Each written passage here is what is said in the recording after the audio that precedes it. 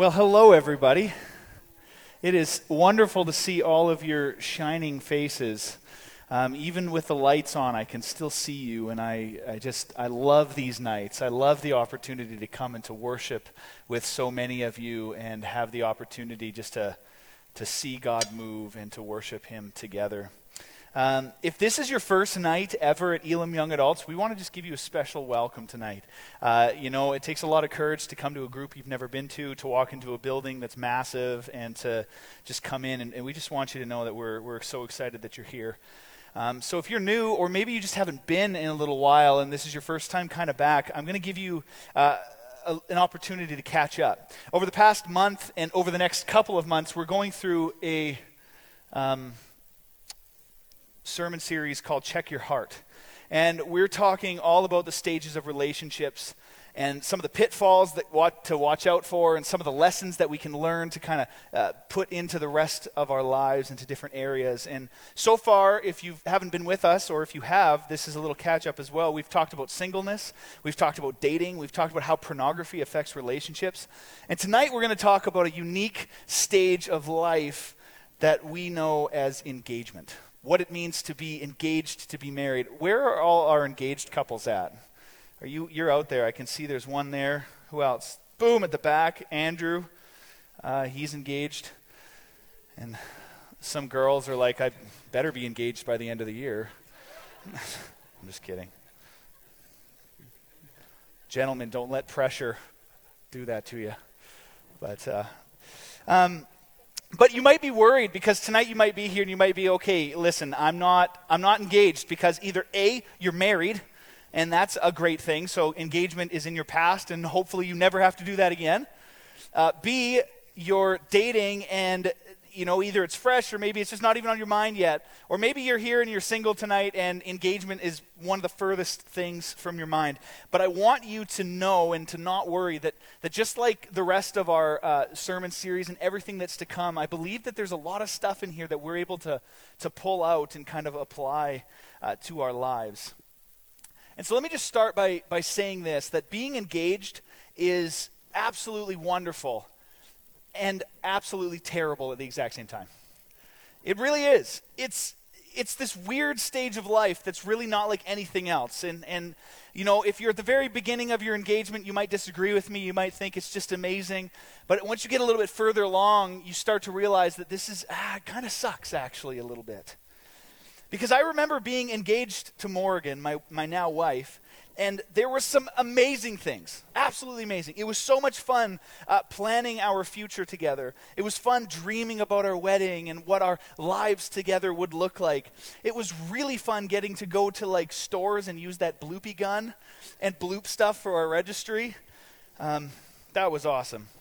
And once I snuck away and managed to register at Canadian Tire and bloop a lot of tools. I didn't really get any, but it was worth a try. You see, being engaged to Morgan was fun because I love her, and we're really good friends, and it was a fun adventure together. But if I'm going to be honest with you, there was parts about it that really, really stunk. And what could that possibly be? Well, the thing about engagement that's kind of weird is you're almost married, but you're not married, which means that there's some things you can't do that married people get to do. And for those of you who aren't picking up what I'm putting down, sex. We couldn't have sex. And that really stunk, because it was tough, because how much closer did we need it to be? And your mind starts racing, and you start justifying, and you go, we're engaged to be married. When Jesus was walking the earth, there wasn't even such thing as a legal, federal marriage. So, this is basically the same thing. And you start to wonder, is marriage really about the ceremony? Is it about the piece of paper? What is it about? And, those were all questions I raised. My wife just simply said no every single time, or my, fiance at the time. And it was so frustrating. It was so frustrating trying to find that line and knowing as the days got closer that we were going to be married. So what did it matter if we, kind of snuck in a little bit and got a little extra handsy or something like that, right? Like, but we just couldn't do it, and it was frustrating. That was one aspect of engagement that was difficult. The next one was that we talked about the wedding all of the time. I mean, I fell in love with a woman named Morgan, and then all of a sudden I put an expensive ring on her finger, and then I was dating and in a relationship with Morgan and this wedding that was coming.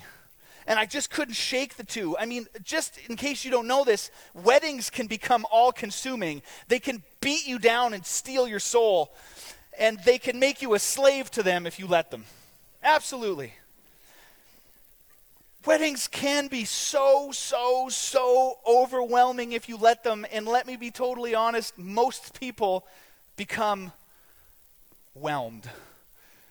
Which, by the way, is the exact same thing as overwhelmed. Look it up.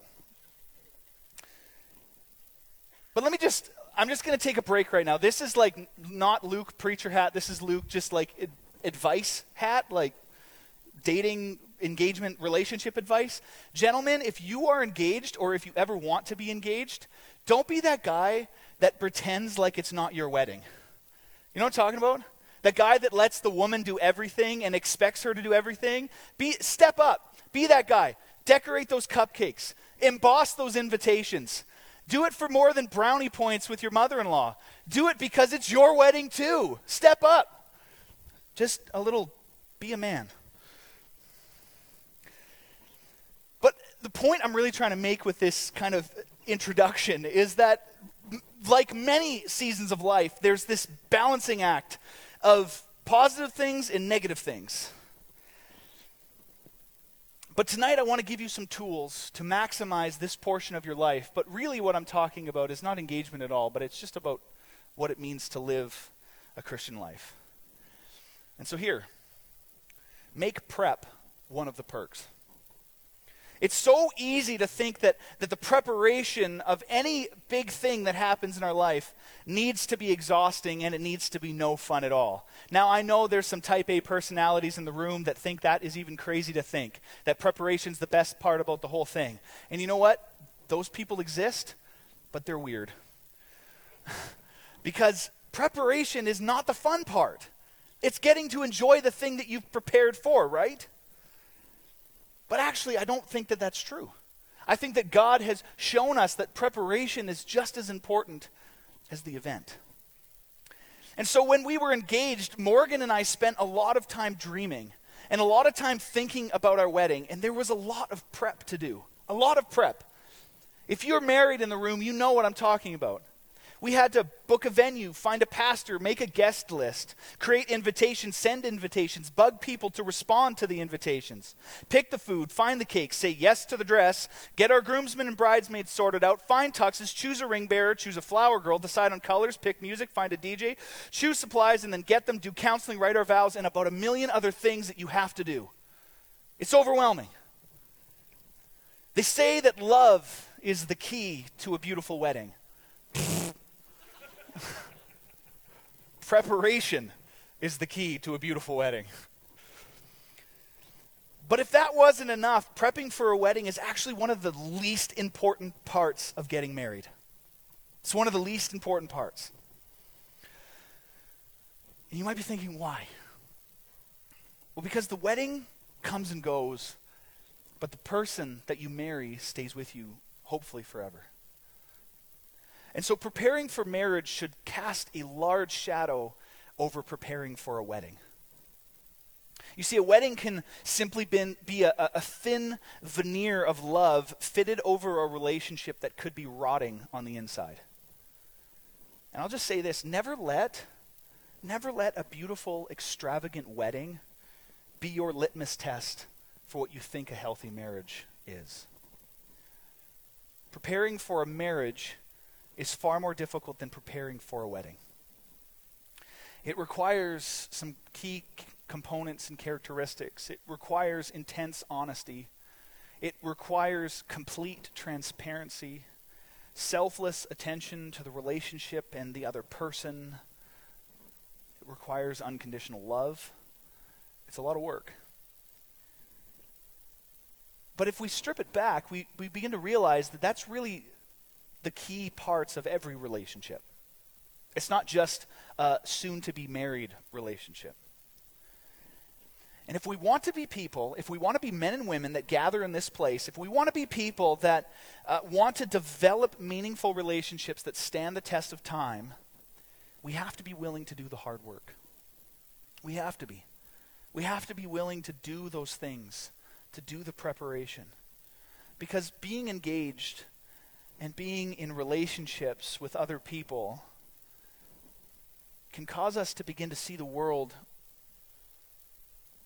through a lens that says preparation is just a necessary evil. But it needs to become more than that. The engagement period for a married, soon-to-be married couple needs to become a time that they not only extract maximal efficiency, but it needs to be something that they enjoy. And really, I think that fits into every stage of our life. Every stage of our life, we need to be in a position where we not only try to take out everything we can, but we actually learn to enjoy it. And we talked about that earlier. Because when I was engaged to be married to Morgan, I had this deep sense that we were fully committed to one another. So it made it hard to draw this line between things like sex, things like boundaries, and even little things like how to deal with our families and holidays and all that kind of stuff. But when you're engaged, I want you to catch this. There's this underlying truth that there are aspects of your future that you get to enjoy now. Things like a complex and all-encompassing love, a shared future, increased intimacy as you dream together, among a multitude of other things. So hear this, that when you're engaged, you get a taste of what's to come. You get a taste of what it's going to be like to be married as you plan your future and talk about bank accounts and talk about where you might live and what you might do and what kind of children, you hope to raise and how many and lots of different things, and whether you're going to be a minivan guy or an SUV guy. And I swore I was going to be an SUV guy, but now I drive a minivan with a Disney sticker on the back that says princess inside. I think it's referring to me. But there's this one truth on one side, but then there's this other truth that says this, that the fullness of marriage can't be recognized and can't be realized until you're actually married. Even if you pretend to be married. And let me explain it this way. I performed a wedding ceremony a number of years ago for a couple who were living together. They had a couple of kids. They owned a home. They both had careers. By all intents and purposes, they were living the basic kind of North American life together. They hadn't really chosen to be married, but for some reason along the way, they decided that they wanted to get married. They wanted to take that step, and so they approached me. I was a friend of theirs and walked them through some premarital counseling. And one of the things I told them up front was that it's going to change when you get married. And they said, that doesn't make any sense. We are married. Like we're common law. The state sees us as married. We have 2 kids. We have a home. We have 2 vehicles. We've got everything that's going on that any married couple should and could have. And I said, yes, you're right. But there is something about committing to someone through a ceremony before God and other people that changes the game. And what was so cool was that after about 6 months of being married, I got together with them to kind of do a follow-up and to talk, and they totally agreed. They came back with that exact thing that I had told them. They said, we don't know what it is, but there's something different in our relationship. There's this increase of this sense of commitment. There's a deepening of responsibility even as parents. There's this thing that we feel like we need to work together towards the future that we really hadn't really thought of in this way. For some reason, there was this greater fear of failure and this sense that marriage had taken their relationship to the next stage, even though they were pretending to live as a married couple before that. And I think that it's just like our discussion on sex just a few weeks ago, where we talked about the idea that when we move the needle of our relationship, or, we talked about the idea of like financing our future and moving our relationship beyond the capacity that it can bear, beyond the state that you have earned, if you will. That when you do that, you agree to pay an unknown amount of interest. That means you sign up for something that you don't really yet know because you move the relationship beyond what it can bear.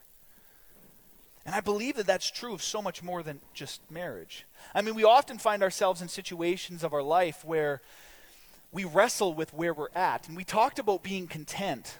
But there's another stage beyond that I think engagement really shows us.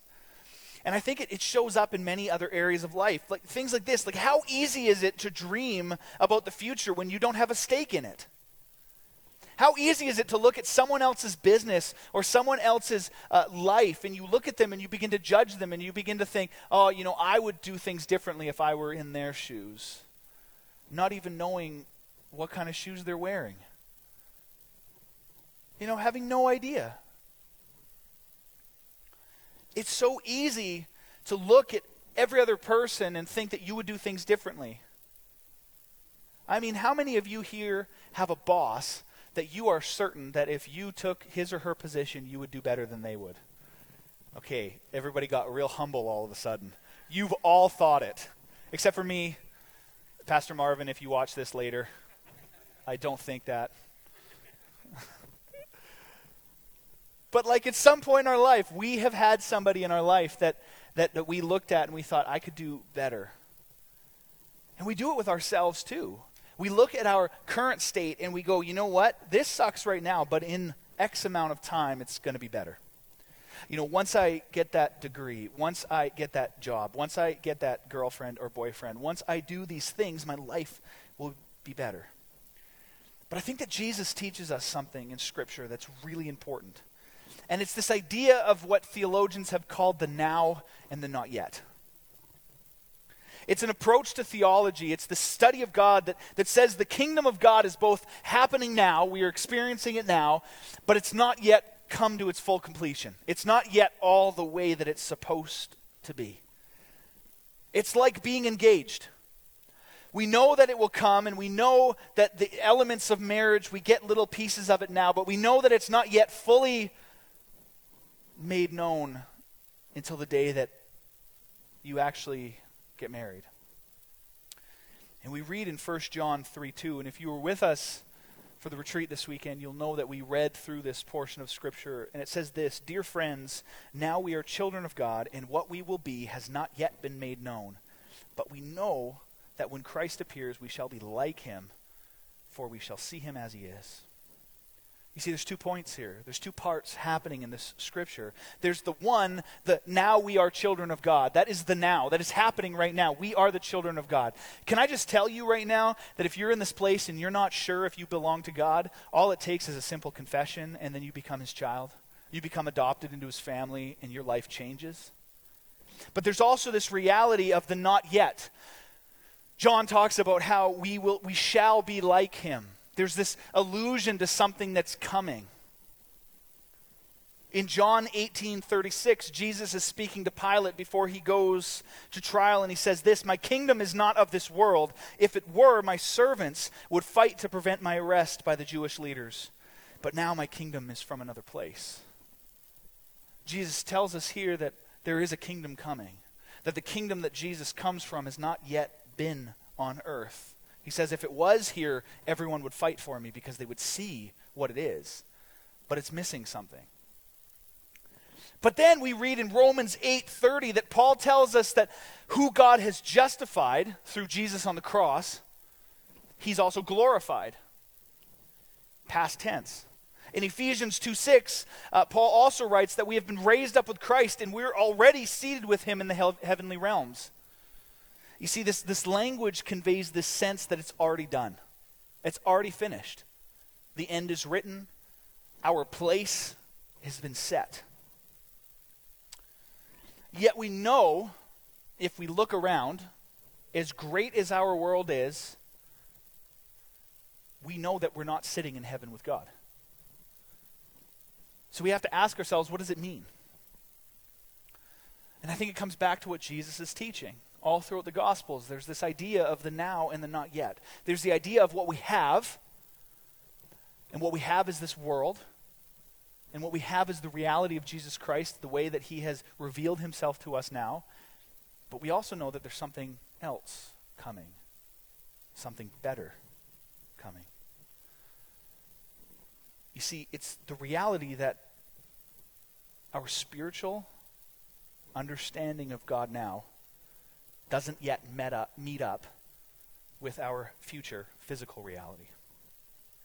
In the future, we know if we read Scripture that there's this beautiful, magnificent kingdom that's coming, and there's this promise that we are going to be there with God. But yet we know that we struggle. We know that in this world, in this body, in this place, that we have a hard time, that we have painful experiences, that sometimes life hurts, and sometimes life just sucks. And we know that something deep down inside of us is gnawing away at us, telling us that this is not the way that it's supposed to be. If you get real honest for a second, you can look at your life and you can look at where you are, and you can say to me right now, I'm sure, that it's not exactly the way that God intended it to be. There's something in me, there's something that I'm doing, there's something that I'm believing that's not exactly the way that God would have it for me yet. And that's on one hand. But on the other hand, we see that this world also contains beauty. That there's breadcrumbs of heaven all around us. I think Pat said it so well this weekend at our retreat. He said there's slices of heaven around for us to pick up if we look for them. And I love that. Because it's true. Because on the one hand, we know that it's not yet. We know that there's something that's missing. We know that if this is it, if this is the last thing, if this is the only thing we have to live for, that this isn't enough. It doesn't matter how good we get it. It doesn't matter how amazing our life ends up. Eventually, we know that this is not it. But on this hand, we see those slices of heaven. We see those moments of absolute pure joy, where we know without a shadow of a doubt that God is looking down on us and he's smiling on us.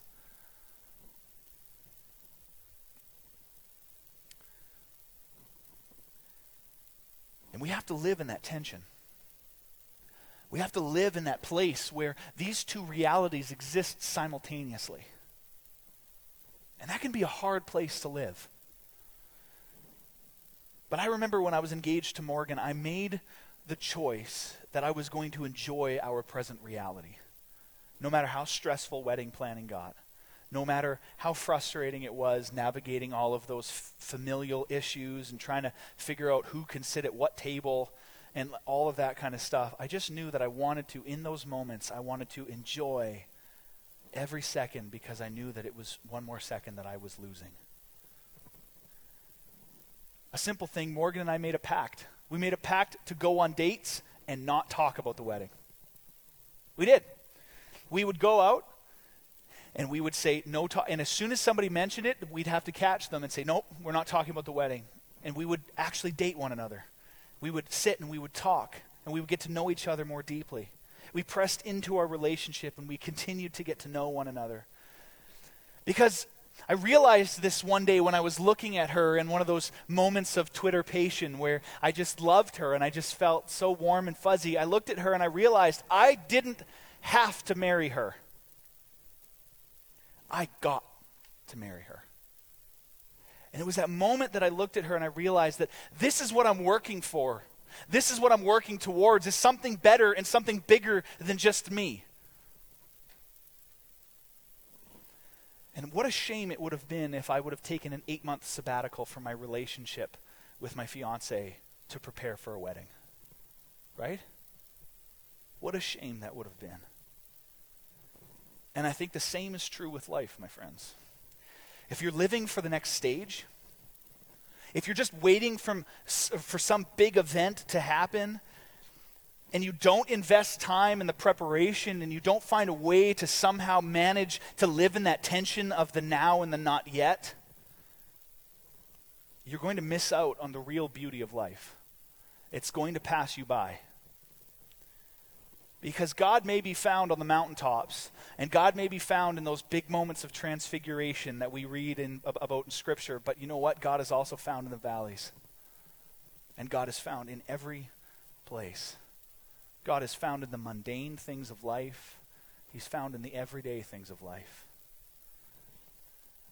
And I think sometimes we think that God's far from us, and we think that we just have to get to that next big moment in our Christian walk. You know, we've checked baptism off our list, some of us. We baptized 3 people this weekend at the fall retreat. Isn't that good? That is awesome. 3 people chose to follow Christ. You know what? That's a big moment. Now, if those people, if Rachel, Yadok, and Mariel now look at their life and they go, okay, well, what's the next big milestone? They're going to miss out on so much of God in between, because when we sense that God is far away, or we sense that God's at the next milestone, you see, that's a perception problem. That's not a presence problem. You see, God's not gone. God's not there waiting for us. God is here. God is beside us. But when we begin to live life with this kingdom perspective, when we begin to live life that, you know what, there's both the now, but there's also the not yet, and there's this beauty of living in between, we realize that there's more to live for. You see, we're living in the days of the coming kingdom. And I mean, Jesus says this to the Pharisees. When they ask him point blank, when's the kingdom of God coming, man? Because Jesus showed up, and the Pharisees said, if you're the Messiah, where's your army? Where's your throne? Where is your temple? Where are all the things that we know to be true of the Messiah? Where are they? And so they ask him, when is the kingdom coming? And this is what Jesus says. The coming of the kingdom of God is not something that can be observed, nor will people say, here it is or there it is. And catch this, I love this. This is Jesus' biggest flex on all his people. He says, because the kingdom of God is in your midst.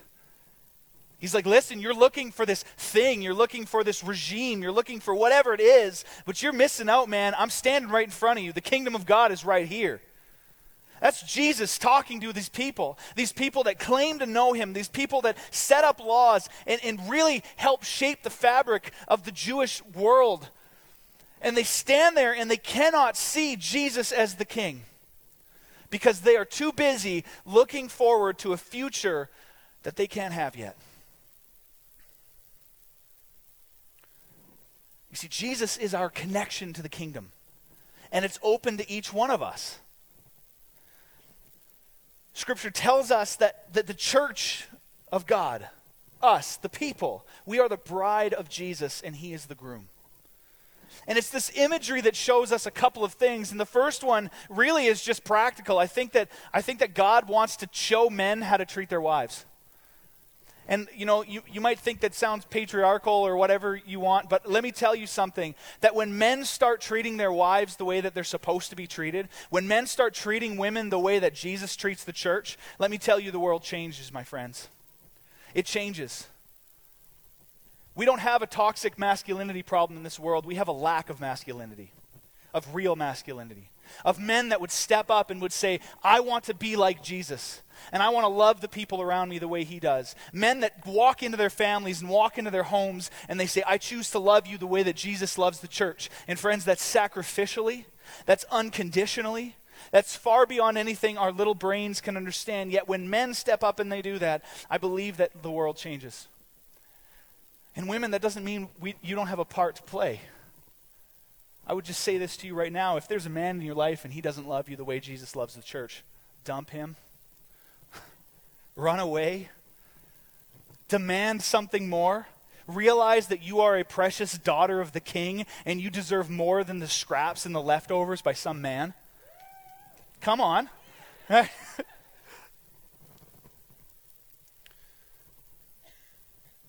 think we see so much of the way that our world should be by the way that Jesus loves the church.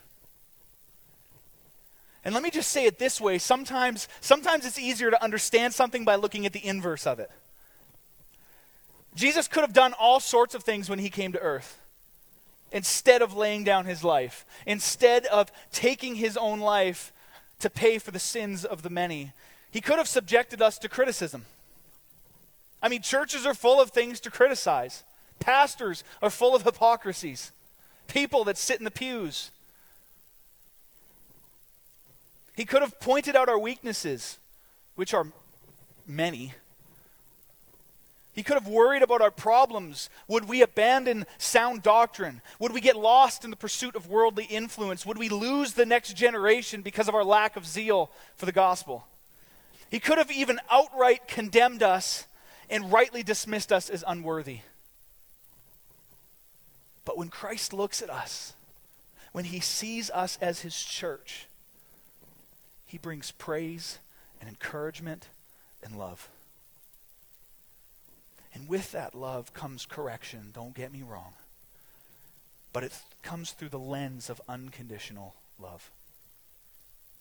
So we see that being engaged to be married, when we talk about what that means, it actually holds a part of the combination that unlocks a life that radiates Christ to the world around us. It's about preparing for the future while finding a way to enjoy our present. It's about investing in people and not in the program. And it's about the kingdom of God that's now, but not yet. But there's a piece to this puzzle that we're missing. And we read it at the retreat, like I said, in 1 John 3, verse 2. It says, and we've read this already, "Dear friends, now we are children of God, and what we will be has not yet been made known. But we know that when Christ appears, we shall be like him, for we shall see him as he is." But if you were with us at the retreat, you know that I keep encouraging you to continue reading. What is going on in the verse that we pick up? Because we love that verse. Because the middle's cut out. We are children of God, and we love that.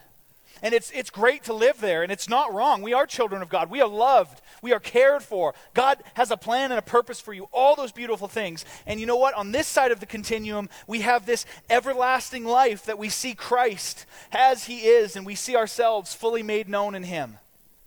But we like this verse because the space between is cut thin. But if we continue to read in 1 John, this is what we come across. We see that he goes on to say, everyone who sins breaks the law. In fact, sin is lawlessness. But you know that he appeared so that he might take away our sins. And in him is no sin. Catch this. No one who lives in him keeps on sinning. No one who continues to sin has either seen him or known him. Dear children, do not let anyone lead you astray. The one who does what is righteous, just as Christ is righteous. The one who does what is sinful is of the devil, because the devil has been sinning from the beginning. The reason the Son of God appeared was to destroy the devil's work. No one who is born of God will continue to sin, because God's seed remains in them. They cannot go on sinning because we have been born of God. This is how we know who the children of God are and who the children of the devil are. Anyone who does not do what is right is not God's child, nor is anyone who does not love their brother and sister. John goes on a little later to write that the one who does not love his brother is a murderer, and we know that murderers do not have eternity living in their hearts. You see, we like to cut out the middle. We like to get to the thing that we want to get to. But if we read what John has here, and when we read Scripture, we begin to see that there is a work that's involved. There is an element that requires our effort. Because John says that all who have this hope, all that have this hope that one day we will not just be children of God, but one day we will see him as he is, because we will see ourselves in him in the fullness of his flesh and his being. He says those who hope in that purify themselves as he is pure. There's a call to something greater. The God we serve is complex. And the nuances of faith can be stressful. They can be stressful as a preacher because, you know what? I want to see these seats filled. And it's easy to start preaching things that just make us feel good. But I don't want to do that. I don't want to strip you of the truth to know that there is work that's involved. There is work that's involved in living a life that reflects and radiates who Jesus Christ is. It's the kingdom that's now and not yet. And the fact that we are saved by grace alone does not negate the fact that there's this call to holiness and to pursue purity.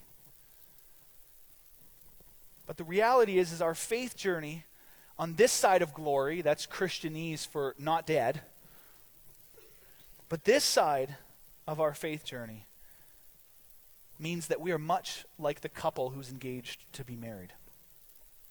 We prepare for the future while we make the very most of what we've been given, and we work hard at it. Because we take comfort in knowing that the King has come.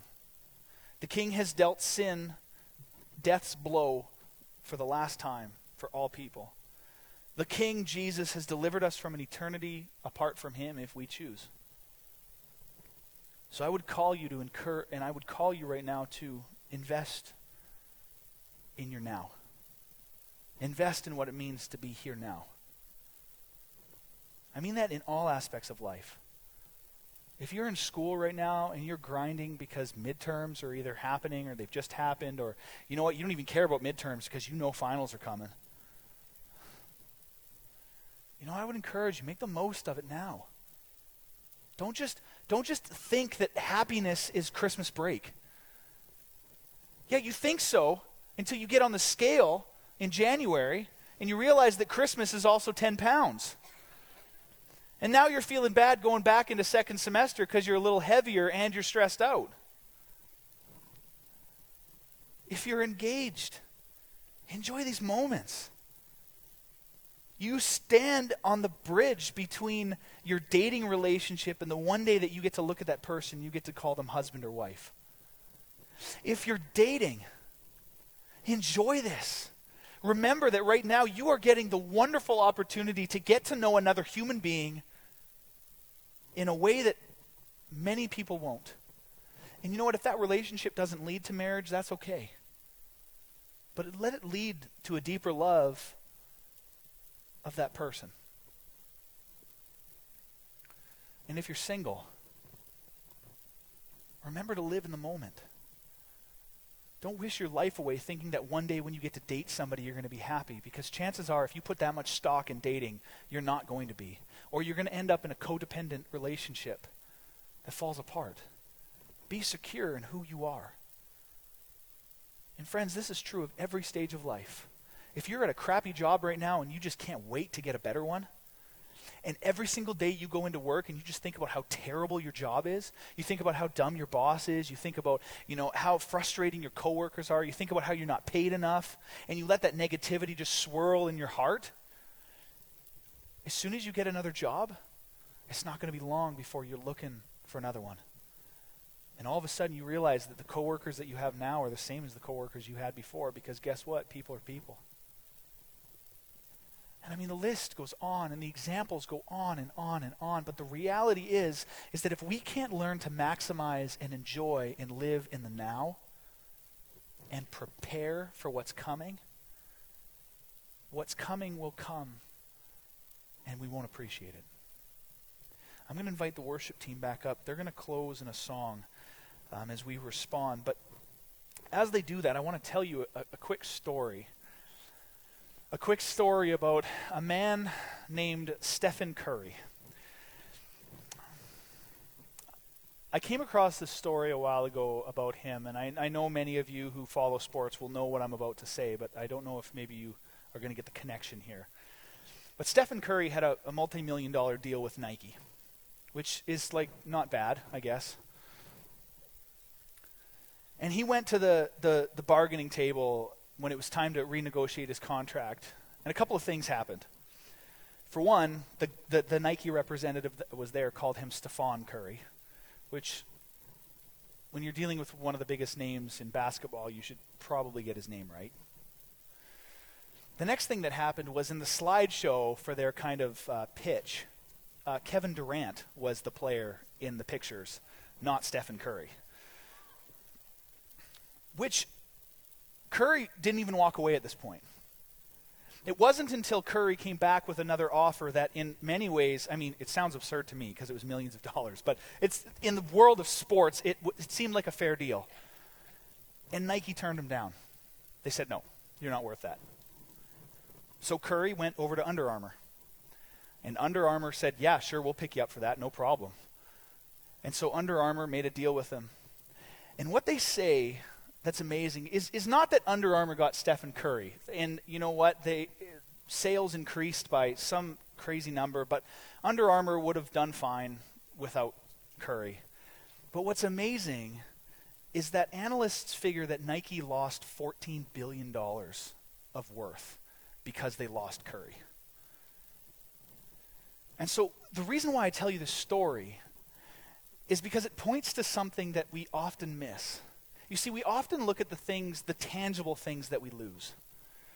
You know, we lose money, we write off a car, something happens, we pay for something, and we see a transaction that we go, that is how much that transaction is worth. What we have a much harder time doing is understanding what we lose when it's not as quantifiable. You see, Nike, because they weren't willing to do the work, because they weren't willing to go into negotiations with an open mind, because they weren't willing to look at things, because they didn't do their homework and they called him the wrong name, and they put the wrong basketball player on the pictures, they potentially lost on approximately $14 billion of company worth because of that mistake. But here's the kicker. Did Nike go bankrupt? No. Will Nike go bankrupt? Probably not. Will Nike continue to make sale after sale after sale and fill the pockets of their executives and their shareholders with tons of money? Absolutely. And so we look at that story and it's quick to just go, whatever, like Nike's going to be fine. But friends, when we neglect to do our homework with God, and when we neglect to do the hard work of engaging in relationships, making ourselves holy and pure and fighting for that and pursuing truth, when we don't do that, you see, we're going to be okay. There's a promise in Scripture that God is going to welcome us with open arms because he loves us and because he's marked us as his children, and when we've made the choice to follow him, he's good on his promises. But let me just ask you this. If you choose to not live in the now and not do the hard work, what are you going to miss out on? What are you going to miss out on this life? I don't know how heaven works. I don't know if when we get there, God shows us everything that we did, which is going to be a super awkward interaction, I'm sure.